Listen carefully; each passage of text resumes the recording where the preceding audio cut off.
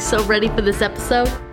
I'm not. I'm the one that researched this episode, and I'm still not emotionally ready over it, any of it. This one was, I don't know why, this one was really hard for me. Yeah, I don't even know. I only saw the name on our episode list. I didn't see what the case is, so I don't even know what's happening.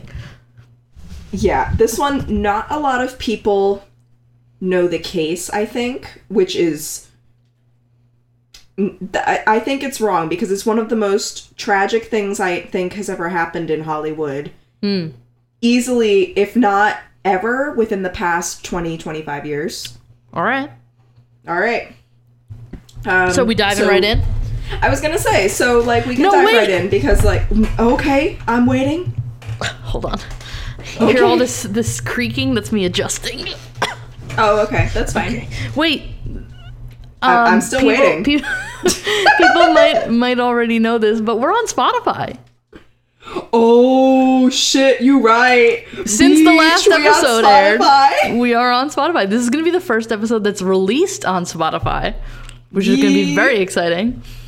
Yay! We've been trying to get on Spotify since episode 1. It only took us, what? Oh my god, is this episode 40? Oh shit, is it episode 40? Wait a minute, let me look. Pause. Yes, it is! Oh, your phone goes so much faster than mine, because mine's still, like, waiting to open the podcast app. Hashtag iPhone 6. I have our Google Doc open. That's the reason why. That would be why. I'm not that prepared. But isn't that so exciting? It's both exciting. I'm sure people who both listen to the podcast and who just know us have heard us bitching about waiting to get on Spotify. Yeah. And, it's just so funny, because now that we're here in this moment, it's almost like we've got nothing left to bitch about, but I'm sure we'll find something. Oh, we can definitely bitch about something. I'm sure we'll find something. Give us a week, guys. Give us a week.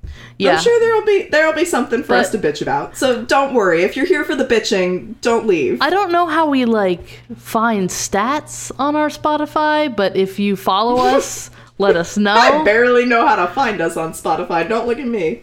Yeah, I don't really know how the hosting of something on Spotify works, but I'm like an adult trying to open a PDF. Like, I'm not familiar with Spotify as much as I should be for my generation. I'm a disgrace to my generation. I love Spotify. I use it for most of my podcast listening, almost exclusively for my music listening, because I have Spotify Premium. See, I'm thinking about it. I had a free trial where they did 2 months of Spotify Premium and Hulu for 99 cents. Oh shit. And yeah, and I'm thinking about making the switch over, because I started this almost 2 months ago. I only started using Spotify Premium like 2 months ago. I did this 2 weeks ago. I did this exclusively for the Hulu. Yeah, we got a Hulu thing too. It's really nice, but I can't live without Spotify. Did you get the Hulu from Black Friday? We did. The one that I told Elliot about? Yeah. Hulu, for those of you who want to feel the FOMO, Hulu did a Black Friday, Cyber Monday promotion where you got 12 months for 99 cents each. Yeah, it's pretty great. Yeah, I signed up for that too. I was like, yep. Yeah, now we have the I'm gonna do this. We have the streaming holy trinity. We have Hulu, Netflix, and Amazon Prime. Or Amazon Video. That's what we have. Yeah. The Roku, we've got a Roku, and Roku has some channels, and I'm sure this is all really fascinating for everybody to listen to. It is very fascinating. Anyway, the point of it... We're putting the culture in crime culture. The point was, we're on Spotify. Not Hulu yet. That's what we can bitch about. Why aren't we on Hulu? Oh god, I don't need video of me. You don't need to see me literally drinking wine out of a mason jar and sitting in a onesie right now. With your rock candy. Don't forget your rock candy. Yes, I'm eating rock candy if you hear the clicking, which I hate. I'm sorry about the ASMR right now. But I was recently in New Mexico for my birthday, and I went to the... You were? I went to the Candy Lady. Shout out to the Candy Lady in Albuquerque, New Mexico. That makes Hi, Candy Lady. They make the blue... rock candy that they used as the meth on Breaking Bad. And that's one of my favorite TV shows, so I had to go, and I got some of the rock candy. I've seen them on Instagram. Yeah, it's great. They're on the gram. But yeah. Too many sidebars. Let's get into the episode. I was going to say, like, the episode's half over now. Yeah, right? Okay. So what's this episode about? So this episode is about Adrienne Shelly, Okay. who was born Adrienne Levine. Mm-hmm. And she was born on June 24th, 1966 in Queens, Okay. New York. For those who don't know where Queens is, Whoop, whoop. it's in New York. Why are you whooping? You weren't born in Queens. You're not even from Queens. I'm repping East Coast. All right, that's fair. I'm close enough to Queens. I can see it. I can see Queens from my house. Don't you know? But, so yes, so she was born to Sheldon M. Levine and Elaine Longbaum. And Adrienne and her two brothers, Jeff and Mark, were raised in Long Island. And Adrienne began performing when she was about 10 years old at Stage Door Manor Performing Arts Training Center, which is a performing arts summer camp that's in Loch Sheldrake, New York. Does it still exist? It still exists, yeah. It's very popular. If you look it up, you'll see like a lot of like famous actors whose names are all escaping me because I didn't think to take them down because I didn't think we were going to do this. This episode, right? No. Just this part. Yeah, I didn't think we were going to do this part. But it's actually a place that I learned about when I was in like high school, and it was like I dreamed of like going there. I wanted to go there so badly, and of course that was a no. But yeah, it's I assume it's pretty pricey. Good. I think it depends because I think you can get scholarships and whatnot. Again, I don't know that much about it, but I believe from my rudimentary knowledge of my high school research from like umpteen years ago that there was a way to get scholarships. Interesting.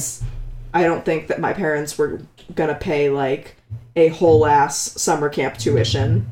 Yeah. For theater camp. But regardless, I digress. Shelley made her professional debut in a summer stock production of the musical Annie while she was a student at Jericho High School in Jericho, New York. And she went on to actually go to Boston University where she majored in film production.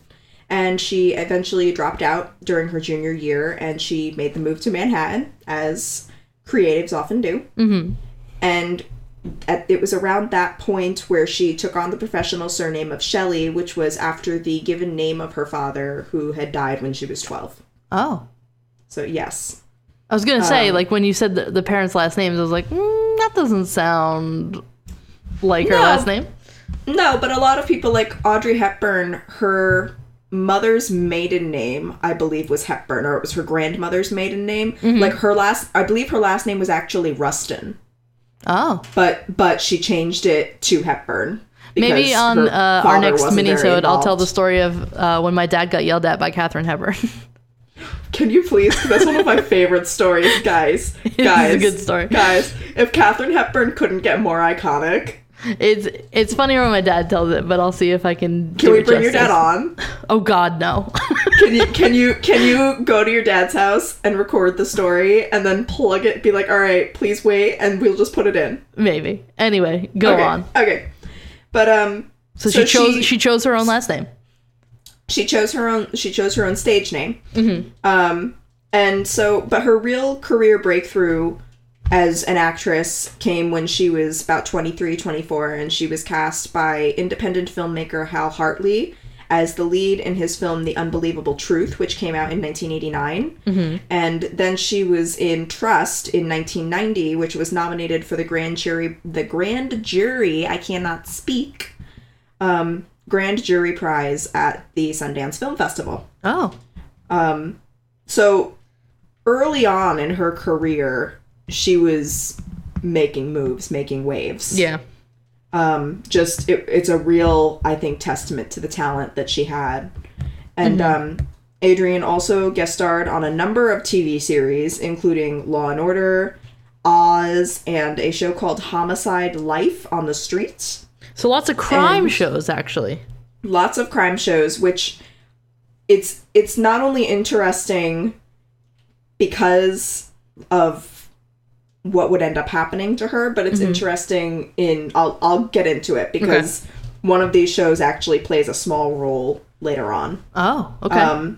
And she actually played major roles in over 24 off-Broadway plays, Wow. which were often at Manhattan's Workhouse Theater, right? Like, she wasn't just talented, she was a very hard worker. Yeah.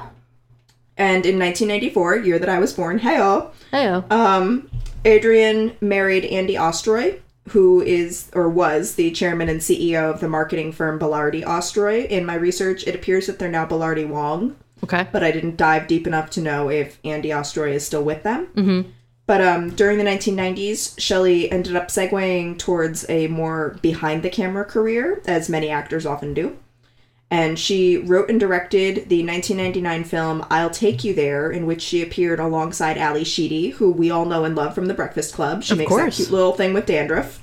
Mm-hmm. And she won a U.S. Comedy Arts Festival Film Discovery Jury Award, mouthful, in 2000 for her direction of that film. Mm. And she won a prize of the city of Setúbal, special mention at the Festroia, which is Troia International Film Festival, which is held in Setúbal, Portugal, and she won the award for Best Director. Oh, wow. Yeah. Internationally renowned. Internationally renowned. And, you're about to hear just how internationally renowned she is. Okay. But in 2003, Adrian and Andy had a daughter, Sophie, and Adrian was inspired by her daughter to write the film for which she is probably best known, which is Waitress. Oh, okay. Yes.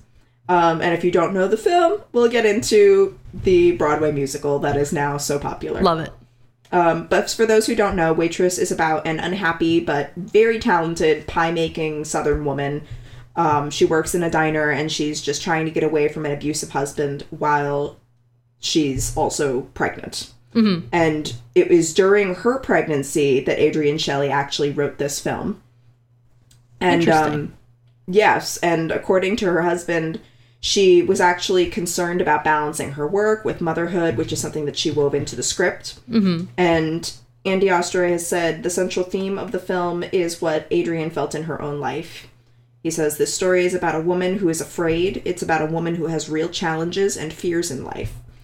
However, all of that changed when their daughter Sophie was actually born, and Andy says, once she saw Sophie, it was incredible. The love that she had for that child was just monumental. Her fears vanished. She just adored that little girl so much. Shelley melded motherhood and work perfectly, he said. And, quote, when she started editing the film, she would be in her old apartment where she went to write. He says Sophie would be crawling around on the floor while she was editing and working on the script. Mm-hmm. So this was very much from conception all the way straight through to the film's production, basically a love letter from Adrian to her daughter Sophie. Yeah, that's cute. Because on top of writing the script for Waitress, Shelley went on to also co-star, co-design the costumes and set, and direct the film. Yeah, so she had a hand in every She facet had a of this hand in movie. the entire thing, and not only did her daughter inspire this movie, did her pregnancy inspire this movie, but the toddler who plays the main character's little girl, the baby that she has at the end of the film, was actually played by Sophie Ostroy. That's so cute. Right? So it was like they call things a family affair sometimes, and it was very much like that. Like Yeah. she just loved motherhood and her little girl so much. Yeah, it and seems she like loved- this was the movie that really, like, she put everything that she had into it. Exactly. Her heart and her soul, and it was her two, like when you're a performer, when you're a creator, you kind of have two lives. You have your home life, and then you have the life Yeah, where so you're she kind of working, melded your both work of life. these. She was, exactly, and she did it, for those who have seen the movie or the musical, because the musical is pretty spot on. It changed a couple of things, but it's pretty spot on. You can tell, like, she did a brilliant job. Yeah. So on November 1st, 2006, at approximately 5:45 p.m., Adrian Shelley was found dead by her husband Andy, who discovered her body in the fourth floor Abingdon Square apartment in Manhattan's West Village, which is the one that he mentioned was her old apartment that she now used as an office, used as an office.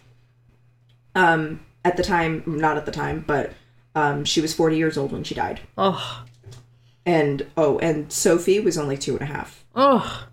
Mm-hmm. The movie was completed. Waitress was completed, but it hadn't really... Had it been released at that point? It hadn't really been released yet. Yeah. Oh, okay. But per Andy, he had dropped her off at 9:30 that morning, and he had been concerned because Adrian hadn't even been in contact with him that day. And eventually he went to the building and asked the doorman to accompany him up to the apartment. There they found her body hanging from a shower rod in the bathtub with a bedsheet around her neck. Despite the apartment door not having been locked and money reportedly missing from her wallet, the NYPD initially ruled Adrian's death as a suicide. An autopsy found she had died as a result of neck compression. Okay, so it looks like the way that she is, I'm going to say staged, is what they think the exact cause of death was. They were initially like, yeah, she killed herself. It's not like she was. It's not like she was stabbed and then they found her hanging like that.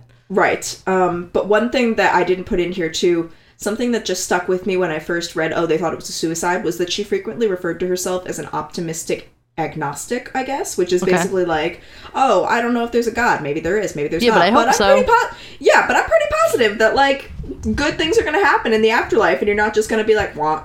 Yeah.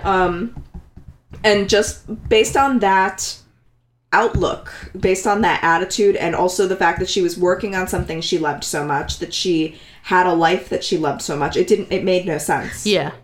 And, like, as I was just saying, Andy insisted that his wife was happy, both in her personal and professional lives. And in any case, she would never have committed suicide and left their daughter motherless. His protests over the following days led to a more careful re-examination of the bathroom in which she was found.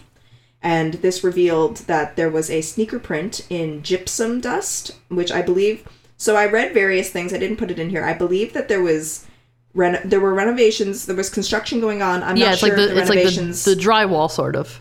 Yeah, I'm not sure if the renovations were happening to the apartment building itself. Or if it was just like... Her apartment? No. I mean, if it was the apartment, like her apartment and the entire building, or if it was just like nearby. Okay. Like outside or something. Yeah. But regardless, a sneaker print was found in gypsum dust on the toilet beside where her body had been found. The suspect's print was matched to a set of other shoe prints in the building where construction work had been done the day of Shelley's death. Okay. On November 6th, 2006, the press reported that the arrest of a 19-year-old construction worker, Diego Pilco, had occurred, and according to police, he had confessed on tape to attacking Shelley and then staged the fake suicide by hanging her. Pilco's original version of what happened was that when Shelley asked if the noise could be kept down of the construction, he threw a hammer at her. And afraid that she would make a complaint that might result in his deportation, he followed her back to her apartment where Adrian, who was a 5'2" badass powerhouse, I felt that this was necessary to include here, hit him and was killed by a fall during a struggle. This isn't true. I'm just gonna stop you right there from being like, ugh, unfortunate. It's worse. After this confession, Pilco gave a completely different account in which he said that while he was on a break, he had noticed Shelley returning to her apartment and followed her. After assaulting her and rendering her unconscious, he killed her and staged the fake suicide. He killed her by... How do I put this? He killed her by staging the fake suicide. Got it. So she was unconscious when he was staging this. Yes. Got it. The second version was consistent with the lack of dust on Shelley's shoes, which she was not wearing when they found her. And it seemed to be a confession to murder, but prosecutors reportedly thought that Pilco might return to his original account if he was charged with murder, and that a jury could find him guilty, but of a lesser charge. Yeah. The medical examiner, this was what really... This was tough. The medical examiner determined that Shelley was still alive when she was hung. Ugh. Yeah. According to an acquaintance, Pilco said that after 8 months, he still owed a debt on the $12,000 he had paid to be smuggled into the United States, and he lived in the basement of a building employed by his employer, or owned by his employer. Woohoo! I can't speak today. One of Shelley's neighbors also told reporters that Pilko's stare had made the neighbor feel uncomfortable when she walked past him. But this could very much be like fear-mongering, we don't know, but based on his actions, not so unbelievable. Weird. Yes, not unbelievable. Pilko pled guilty to first-degree manslaughter and was sentenced to 25 years in prison without parole. Manslaughter means it wasn't planned. Intentional. So he tied her to a shower rod and didn't think that she would die. He tied her... he thought he had already killed her, I think. And he tied her to that. I don't know what he was thinking. Yeah. Bottom line, they were right. He did get a lesser charge. But he still got a pretty hefty sentence. At Pilko's sentencing, which was on March 13th, 2008, Shelley's husband, along with family members, said that they would never forgive him, understandably. Yeah. And Andy Ostroy said to Pilko, "You are nothing more than a cold-blooded killer," and that he hoped he would, quote, "rot in jail." Yeah, what an unnecessary, wasteful death. Exactly. Oh, you haven't heard the half of it? Ugh. Waitress premiered at the Sundance Film Festival in January 2007, though its premiere was bittersweet. Shelley was murdered right before she was about to learn that the film had been accepted into the festival. Ugh. Yeah, so she never got to have any inkling of this little labor of love, this project, what fruition it would bring. Yeah. Nancy Utley, I'm not sure how to pronounce her name. She was the COO of Fox Searchlight, which went on to buy the rights of the film. She said, "Seeing Waitress at Sundance was a really emotional experience. The typical format for the festival is that the director is introduced to say a few words before the film begins. It was painful from the beginning to see that there was no director to introduce the film because Adrian had died. So the producer and Adrian's husband, Andy, talked about how it had been Adrian's dream to have a film at Sundance. It was very poignant." Yeah, so people were in tears before the movie even started. Right. And this is, like, a lot of people refer to it as a very bittersweet film because of that. Like, it's... If this tragedy had not occurred, the film would not have this pall over it, I think. Yeah. Because it's... You watch it, and knowing... I watched it... The first time I watched it, I did not know what happened. Yeah. I wanted to know more about who created the movie. I thought that it was very well done. I thought it was great. And that was when I was in college. Yeah. When I first watched it. And then when I learned about the whole story behind it and everything, the next time I watched it, it made it so different because it was like, oh, I wish that she had known. That reminds me so much of Jonathan Larson, for other theater fans, the guy that wrote Rent. Yeah. He died of a aortic aneurysm. I think it was the night before opening night. I believe it was either the night before opening or the night before previews, but it was something like that. Yeah, like the night before previews, and then the show just exploded. But he passed away like right before the show took off. So it's very much like a parallel to Adrian Shelley. Like she passed away before she could see how big this was going to become. How big it was going to become, how much it's affected so many people. Because, I mean, you just mentioned Waitress, and people know at least the musical, if not the film. Yeah. But yeah, so the film's success at Sundance led Fox Searchlight Pictures to acquire the distribution rights. And stories actually say that they purchased the rights only hours after the film premiered. Mm-hmm. That it was like immediate, we want to. Yeah, they knew it was going to be movie. Like a big deal. Right. So it was purchased for around $4 or $5 million. And it was released in theaters nationwide a few months later on May 2nd, 2007, right before my birthday. Uh-huh.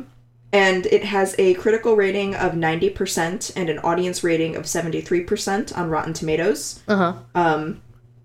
With the critical consensus being sweet, smart, and quirky, Waitress hits the bright, bittersweet notes through this romantic comedy through its witty script and a superb performance by Kerry Russell. Mm-hmm. And Kerry Russell was a big part, not just of the film, but after the fact, when the film was released on DVD in November 2007, she was actually called in to record a director's commentary for the bonus features in Adrian's place. Yes. And she recounted Adrian's on-set creative process and the decisions that went into making the film. That's sweet. Yeah. The whole thing, the more you learn about her and her case and whatnot. Also, I just saw something peak, and I did hit my phone to my microphone. I don't know if that's a thing, but if there is, sorry. My bad. But, it's... We'll get more into it. It's not just, like, a lot of movies and even TV shows, I think, to some degree. The cast gets together, the crew gets together, they all work together, and then when it's done, they kind of all go their separate ways. Like, once the press is done, it's very rarely do you see, like, oh, and they were friends forever. As much as you might like to imagine that, that's not usually the case. But, like, something tragic like that really, like, bonds people together. It does. It brings people together. And it wasn't just that it was a special film. It was after, like, she brought everybody together. Yeah. But yes, as people know, Waitress has since become a classic, both in terms of a rom-com movie, a feminist movie, an independent movie. And it was made into a musical. Mm-hmm. The book is by Jessie Nelson, and the music and lyrics are written by Sarah Bareilles, who I am pronouncing her name wrong probably because Michael always tells me. I have no idea. Is it Barilla, like the pasta? I've got no clue. Michael always tells me I'm pronouncing it wrong. So, either way, written by her, and and she went on to actually briefly star in the lead role of the musical as well. It first opened in 2015 at the American Repertory Theater in Cambridge, Massachusetts, for those who don't know. Sometimes I forget. I'll just be like, oh, yes, at the American Repertory Theater, or at the Yale Repertory Theater, and I'll be like, oh, yes, this. People don't know the cities. I'm in California now, nobody knows. But it ran from August 2nd to September 27th, and the musical then opened on Broadway at the Brooks Atkinson Theater, with previews starting on March 25th, 2016, and the show officially opening on April 24th. Initially, the show garnered generally mixed to positive reviews for both runs, but it was nominated for 4 Tony Awards in 2016, including Best Musical, and nearly 10 years after Shelley's death, it was nominated for a Grammy for Best Musical Theater Album in 2017. Damn. I know somebody that I went to high school with that's seen it, like, 10 or 11 times. I really want to go see it, not just because obviously this case is so fascinating and I think it's a great tribute to her memory and I love the movie, but also, and this is probably really superficial. I think I was reading an article, and when you go into the lobby, they are actually baking. They're not edible because they overdo like everything to make it smell really good. Mm-hmm. But they're actually baking pies so that the lobby smells like freshly baked pies. That's when incredible. You walk in. It's not like they got like a candle that's like pie or something like that. Yeah, they're actually baking it. They're actually baking it so that it smells like that, but it's so over exaggerated that they have to like add extra ingredients and everything, so it's not like you can actually like get a slice of pie, which really sucks, or get a slice of that pie. I don't know if the concession stand, they should sell pie if they don't. Yeah, that'd be amazing. Now I'm hungry, and now we need to go see make pie. No, well, go make pie, but when I come home to you for Christmas, we're gonna go see Waitress. I think we should. Probably. We should. That'd be adorable. All right. That would be so adorable. Plans. Look at us, being cute, doing Christmas couple things. Like, I love it. Of course. But, so as I had mentioned, she had been on a couple of true crime-based TV shows, a couple episodes. Mm-hmm. And the details of Adrian's murder are actually reimagined and dramatized in the 15th episode of season 17 of Law & Order. Not SVU. Just the regular? Just the regular. Arguably the worst. But, no, Criminal Intent is the worst. Anything that's not SVU to me is the worst. No, regular Law & Order is good. SVU is obviously the best, but Criminal Intent is just the pits. I don't like it. I have no idea. I know nothing. I watched a little bit of Law & Order with my grandmother, and I was like, I don't like this. And then Mariska Hargitay. Of course. Hargitay. Mariska Hargitay came in and just blew me away, and that was it for me. That was the end of me. And Elliot Stabler and just Ice-T. Stabler. Ice-T's in there. Richard Belzer. Everybody's good. I love it all so much. I love it all so much. So she was the details of her case. Yes, they were, again, 15th episode of season 17 of Law & Order, the show that she was once on. And the episode is called Melting Pot. And it premiered on February 16th, 2007, which was just over 3 months after her murder. Well, shit. They really churned that one out. Yeah, they work hard. That's pretty crazy. Yeah, no. But, Andy Ostroy went on to sue the contracting company, Bradford General Contractors. Yeah. Obviously. Who had hired Pilko. And his complaint alleged that Shelley would still be alive if the contracting firm had not hired him. Which is very... Yes. It's very tragic to think about. Because, yeah, if he hadn't been there, nothing would have happened. It's not like she slipped and hit her head. Yeah, that's true. So Ostroy also sought to hold the owners and management of the building liable for Shelley's murder. And according to a New York Post article, among other allegations, the complaint stated that, quote, Pilko was an undocumented immigrant, as were his co-workers, and that it was in Bradford General Contractors' interest not to have police and immigration officials called to the job site, because that would have ground their work to a halt. Uh-huh. So on July 7th, 2011, the lawsuit was dismissed by Judge Lewis York, and the court determined that Ostroy had not established legal grounds to hold the contractor liable, writing, while this court sympathizes with his loss, plaintiffs have not presented sufficient evidence... Blah, blah, blah. I can't speak today. I think it's the depression. I really do. Yeah. Plaintiffs have not presented sufficient legal ground upon which to hold Bradford liable for Pilko's vicious crime. I'm going to read that again because I can't speak. Sorry, Elliot. While this court sympathizes with his loss, plaintiffs have not presented sufficient legal grounds upon which to hold Bradford liable for Pilko's vicious crime. And that there was likewise insufficient evidence presented to find that either the building's management agent or its owners, quote, had reason to believe that Pilko was a dangerous person who should not have been allowed to work at the premises, end quote, in order to find them liable. Which, I guess, yeah. Yeah. But also, this could have been prevented. Like, I can understand. Yeah, but it's not like he was a convict.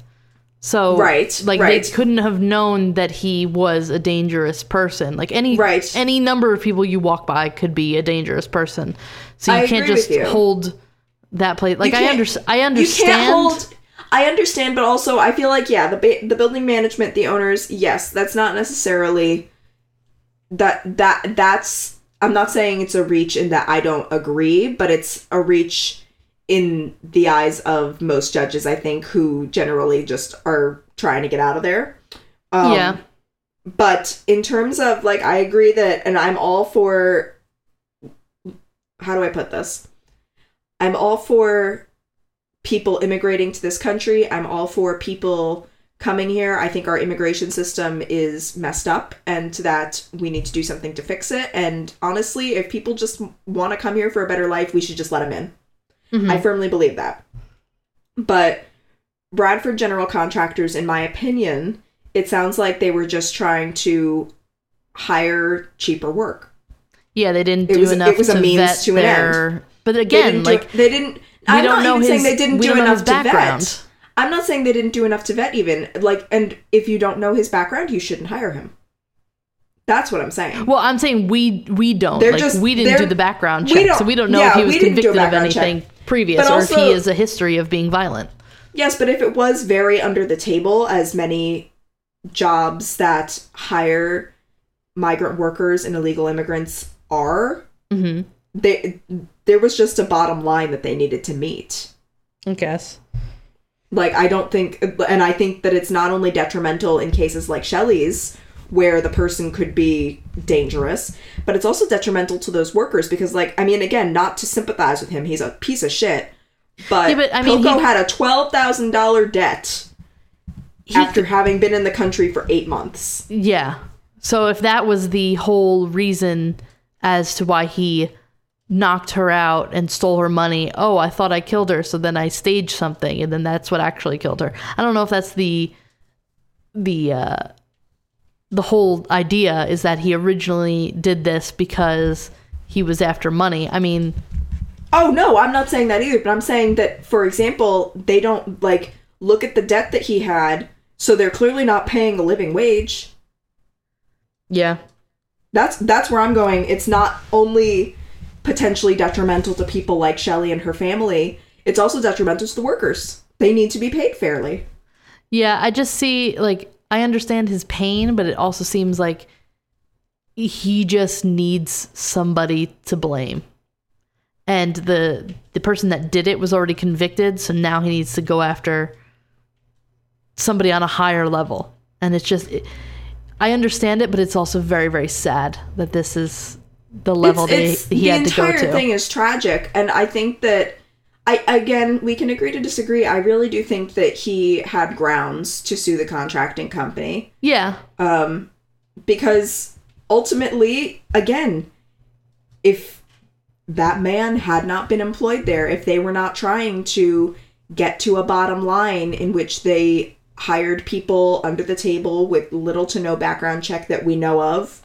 Yeah. Even there's so many different levels though, because it's like if this hadn't happened and then if this hadn't happened and then like you keep going down the line. But just that it was preventable. It's not like yes, it was senseless. Yes, it was senseless, but it was also preventable. Yeah. Like it's not as though she went out and jaywalked and got hit by a cab. Yeah, she really wasn't putting herself into any situation where she should have been in trouble. She was walking into her apartment. Yes, she did everything right. Yeah. But regardless, I digress. We digress. Everyone digresses. Yeah, it's just us trying to on the spot make sense of something that doesn't make sense. It just, the entire thing, it doesn't, it's just, I was talking to Michael about it earlier today because it just doesn't sit well with me. It makes no sense. It's so tragic. Yeah. It doesn't have like a satisfying end that like, oh, he was a born killer and he's a huge piece of shit and like. Right. Sometimes you just don't know why. Yeah. And you're never going to get this is whose fault it is. This is why. Yeah. But to honor the memory of his wife, Andy Ostroy spearheaded a move to establish a memorial to her. Mm-hmm. On August 3rd, 2009, the Adrienne Shelly Garden was dedicated on the southeast side of Abingdon Square Park in New York City at 8th Avenue and West 12th Street. Mm-hmm. I've probably walked by it a million times. I was just thinking that. I was like, I've probably been there. Yeah. And not even known. Yeah. It faces 15 Abingdon Square, which is the building where Shelley died. Uh-huh. Andy also went on to produce one of his late wife's films, which is called Serious Moonlight. Mm-hmm. And her co-star from Waitress, Cheryl Hines, served as the director. So another example of her just bringing people together. Yeah. That so many years later, they're still in contact. They're still working together. It's great. And I couldn't really find much on the film. Okay. But it stars Meg Ryan, Timothy Hutton, Kristen Bell, who I love. Oh, wow. And fellow Connecticut native Justin Long. And I think he was, it premiered... Wasn't he born in Jersey? Fairfield. Was he really? I thought he was from Jersey. Girl, he carpooled during like winter breaks and summer breaks from NYU when he went to Tisch. Uh-huh. He carpooled with my 7th grade English teacher's daughter home from school. Whoa. Yeah, so like, girl... Fascinating. He was from Connecticut. Let me have this one. All right. New Jersey has enough. You've got the Jersey Devil. What do we have? Fucking melon heads? Nothing. Let me have this. Okay. I'm giving it to you. Thank you. I love you. I'm sorry. I'm just very emotional. I think it's the depression. So it premiered at the Tribeca Film Festival in April 2009. And it was released later that year in December, nationally. And 13 days after Adrienne's murder, Ostroy also announced his intention to create the Adrienne Shelly Foundation. And it's an organization whose board members include not only Paul Rudd and Michelle Williams, but also Adrienne's Waitress co-stars Kerry Russell and Cheryl Hines. And, right? And it's a nonprofit foundation that benefits female filmmakers by awarding scholarships, production grants, finishing funds, and living stipends through its partnership with academic and filmmaking institutions like NYU, Columbia, Women in Film, IFP, AFI, which is the American Film Institute, and I keep like saying these acronyms as if other people know what I mean, and I really need to stop that. Self-awareness is the best awareness, am I right? And Perfect. the Sundance Institute, Tribeca Film Institute, the Nantucket Film Festival, and also Boston University, Shelley's alma mater. And for those who want to learn more, for those who want to donate, Haley and I kind of discussed this. We're going to donate on behalf of the podcast. Yeah. You can donate and learn more on the foundation's website, which is www.adrienne, ADRIENNE, Shelley, SHELLY, Foundation at... I'm going to do that again because I started to say at gmail.com. That's us. That's us and many other people. We're not the only ones to use Gmail. But again, the foundation's website is www.adrienneshelleyfoundation.org. Mm-hmm. And just, I looked into it, and it's a really cool foundation because, especially, like Haley, you know, but like in college, my thesis was on female filmmakers and creators and their importance. And while things have been on a steady uptick, it's been a very small steady uptick in terms of giving female creators the opportunity to do more than just be a pretty face. Yeah. And a very marginalized pretty face at that. Yeah. And just what this organization does is so important to changing that narrative and to giving those opportunities. And that Shelley herself was such a testament to times changing because she was, again, I said she was a powerhouse. Mm-hmm. And the fact that she was able to create something so universally loved over a decade later and will continue to be loved for quite some time. Yeah. It's a testament not only to her talent and to her, again, love of her daughter and of her work and she and unfairly didn't get to see how big it would become. She never got to see the fruits of her labor, but she also never got to see just what an effect she had on the future of filmmaking for women. Yeah. Which is also tragic. Yeah. And I really just want to, like, house a pie and watch Waitress now. You should. In honor. I'm just going to wake up at, like, 3 a.m, half a pie deep, wondering how I got there. That sounds appropriate. Not only appropriate, that sounds pretty, like, necessary. I do that. Again, you're giving me too much credit. That sounds pretty spot on for what my life is most of the time. Yeah. Is waking up in the early hours of the morning, halfway through either like a pie or a sheet some cake. type of dessert. Not even a sweet. I was going to say not even a sweet. Like, it could very well be like a burrito. I don't know. Just a midway burrito siesta. Yeah, it's a mid-burrito siesta, exactly. Perfect. Sounds like a party to me. It does. It does. But yeah, no.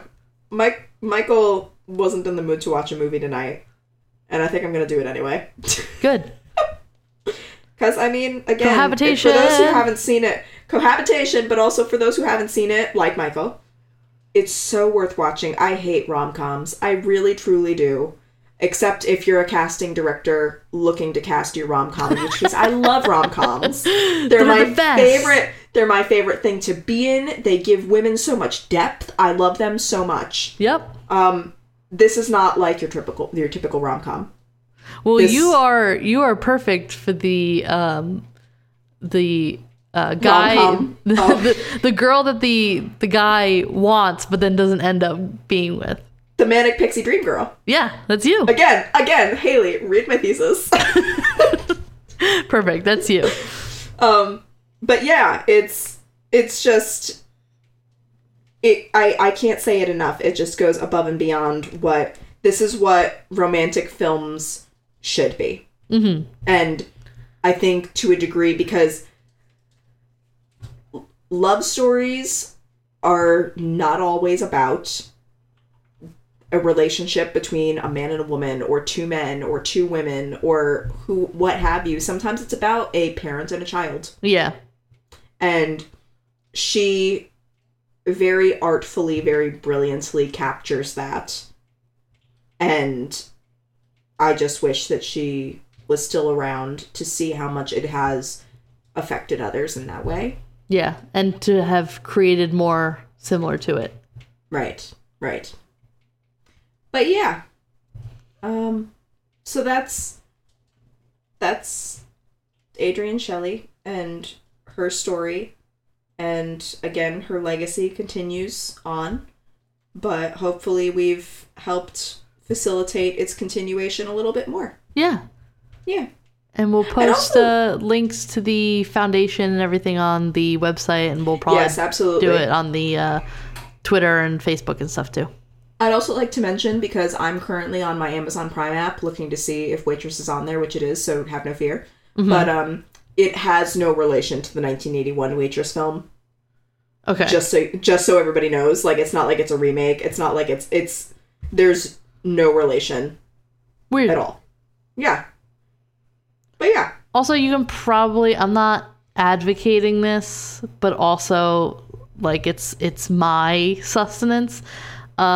You can probably find a bootleg of the Broadway show if you're, like, in the middle of the country. When true crime gets too real, Haley, what? We're a true crime pop culture podcast, and you are telling me that we should commit a true crime for something of pop culture?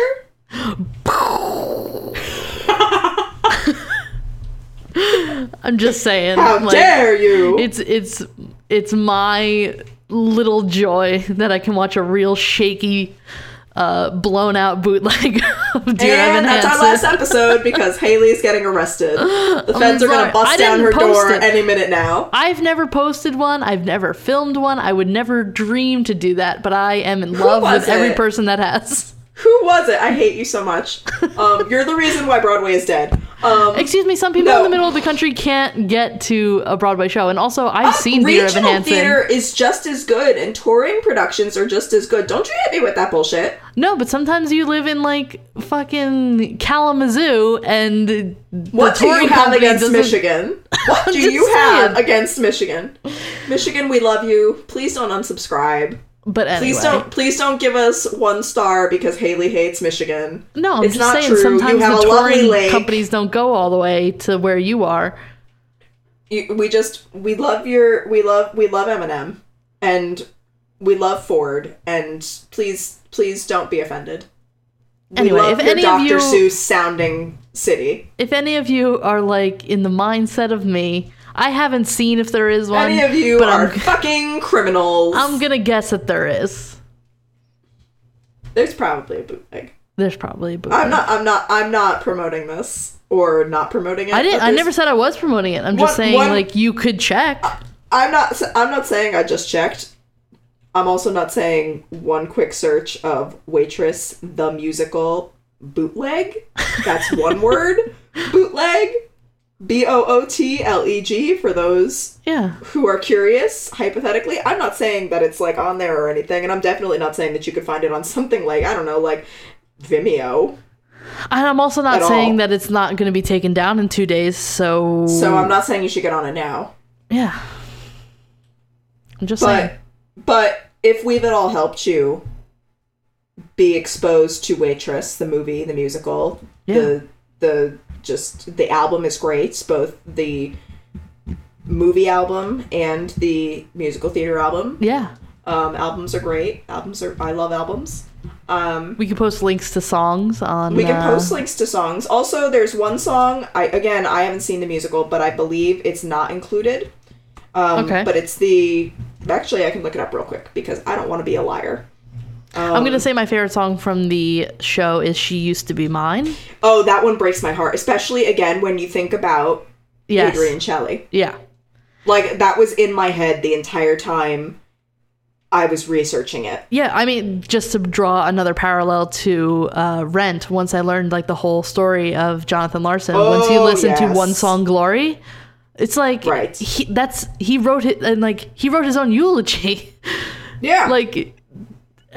It's crazy. I don't know. I don't think it's on there, but there's a song called Baby Don't You Cry. Okay. And it's just a little, it's a little nursery rhymey. It's Okay. very sweet. And the main character, the titular waitress, sings it when she's making a pie. And first she's just kind of singing it. Her mother used to sing it to her, and then she's singing it to her baby. And Adrienne Shelly also wrote the lyrics to that song, which makes that's it sweet. even more sad because the first lines are "Baby, don't you cry," and it's Yeah. like she's talking to her baby. And Yeah, I don't need to stop cry myself. now. I was gonna say I need to stop myself. But yeah. Yeah, so you can find all the links and extra information on the website. Right. crimeculturepodcast.tumblr.com. If you again would like to follow the trend of donating, yes, and definitely would like to donate, again, it's I'm not gonna pull the whole like guilting you because it's the holiday season bullshit, but this is just, especially like if you're listening to this podcast, then odds are either we've strong-armed you into listening because you're one of our friends, or you value content that is created by women. Yeah. And this is the best way, if you have the money to do so, to put your money where your mouth is and say, yes, we need to see more of this. Yeah, and it's obviously some people that have listened to us, we've talked about it on at least 3 episodes so far that we're theater fans, and yes, I assume some listeners are as well. Many of our dates consist of us going to the theater. So, if you just love the musical and you didn't know the whole story behind it, and now you want to do an extra level of love to the show, right, then you can donate to the creators. Where are those fans at? Yeah. All right. Yeah. So that's that. That's that. I'm gonna just be sad now. Okay. You go make a pie and watch the movie. I'm gonna make a pie with a heart in the middle, and I'm going to watch Waitress. That's good. And just live my best life. Yeah. So the website's crimeculturepodcast.tumblr.com. Yes, I forgot to plug. I was so busy plugging their foundation that I forgot to plug our information. The social media is all on there. I will post another link to where you can follow the Spotify account. But if you're a regular Spotify user, you can just put it into the search bar. You can just look into it, right? It's the same album artwork. Yep. So, yeah. So you'll see us. Yeah, I was going to say, it's there. And we will not be linking to where you can find bootlegs, but... No. I'm just saying you could look if you cared to look. One swift little movement of the fingers, and I'm sure you can find it yourself. Yep. Just think long and hard. Oh, you know what? No, fuck this shit. If you're going to watch a bootleg, think about maybe making a donation to the Adrienne Shelly Foundation so that the money goes somewhere. Yes. Boom, baby. If you want to watch the bootleg, I fucking love myself. Donate at least $20. I'm a fucking genius. Did I write a thesis or did I write a thesis? Yeah. So should I stop talking about my thesis? Oh, you just want to brag that you went to college. Yeah. It's the only real thing that I get out of my diploma now. So I spend undisclosed thousands of dollars a year to write something. Yeah. Ask me how many jobs that diploma has gotten me, Haley. It's all right. Though, it's coming. You know what? No. Because you know what it has gotten me? It's gotten me the job of loving you. And for that, I am so thankful. This is my love letter to Haley. Let's be clear. I did not pay that undisclosed couple $1,000. No. But your boyfriend did. And for that, I'm forever thankful. He did. And I did spend a certain amount of money going up there every weekend. So you did. You know what? You did spend. You did spend an ungodly amount. And for that, you should have a diploma. Because maybe you didn't go to class, but you did go to campus. And you did buy that shitty food. And a train line that I won't talk about is just the bane of my existence. Yeah, that was tough. That one was tough. I can understand. There's way too much banter in this episode, so we I have was to gonna end say it now. we bantered a lot. Ugh, Like, and God. we usually try to get all the banter out in the beginning. The first No, like it's a half little hour off-putting. that we haven't recorded, we just kind of banter. I know, we haven't talked to each other in a while. Anyway, We haven't talked to each other in a while. and that's before probably it the gets like problem. way too much. Yes. Goodbye. All right. Goodbye. Love you. Bye. Bye.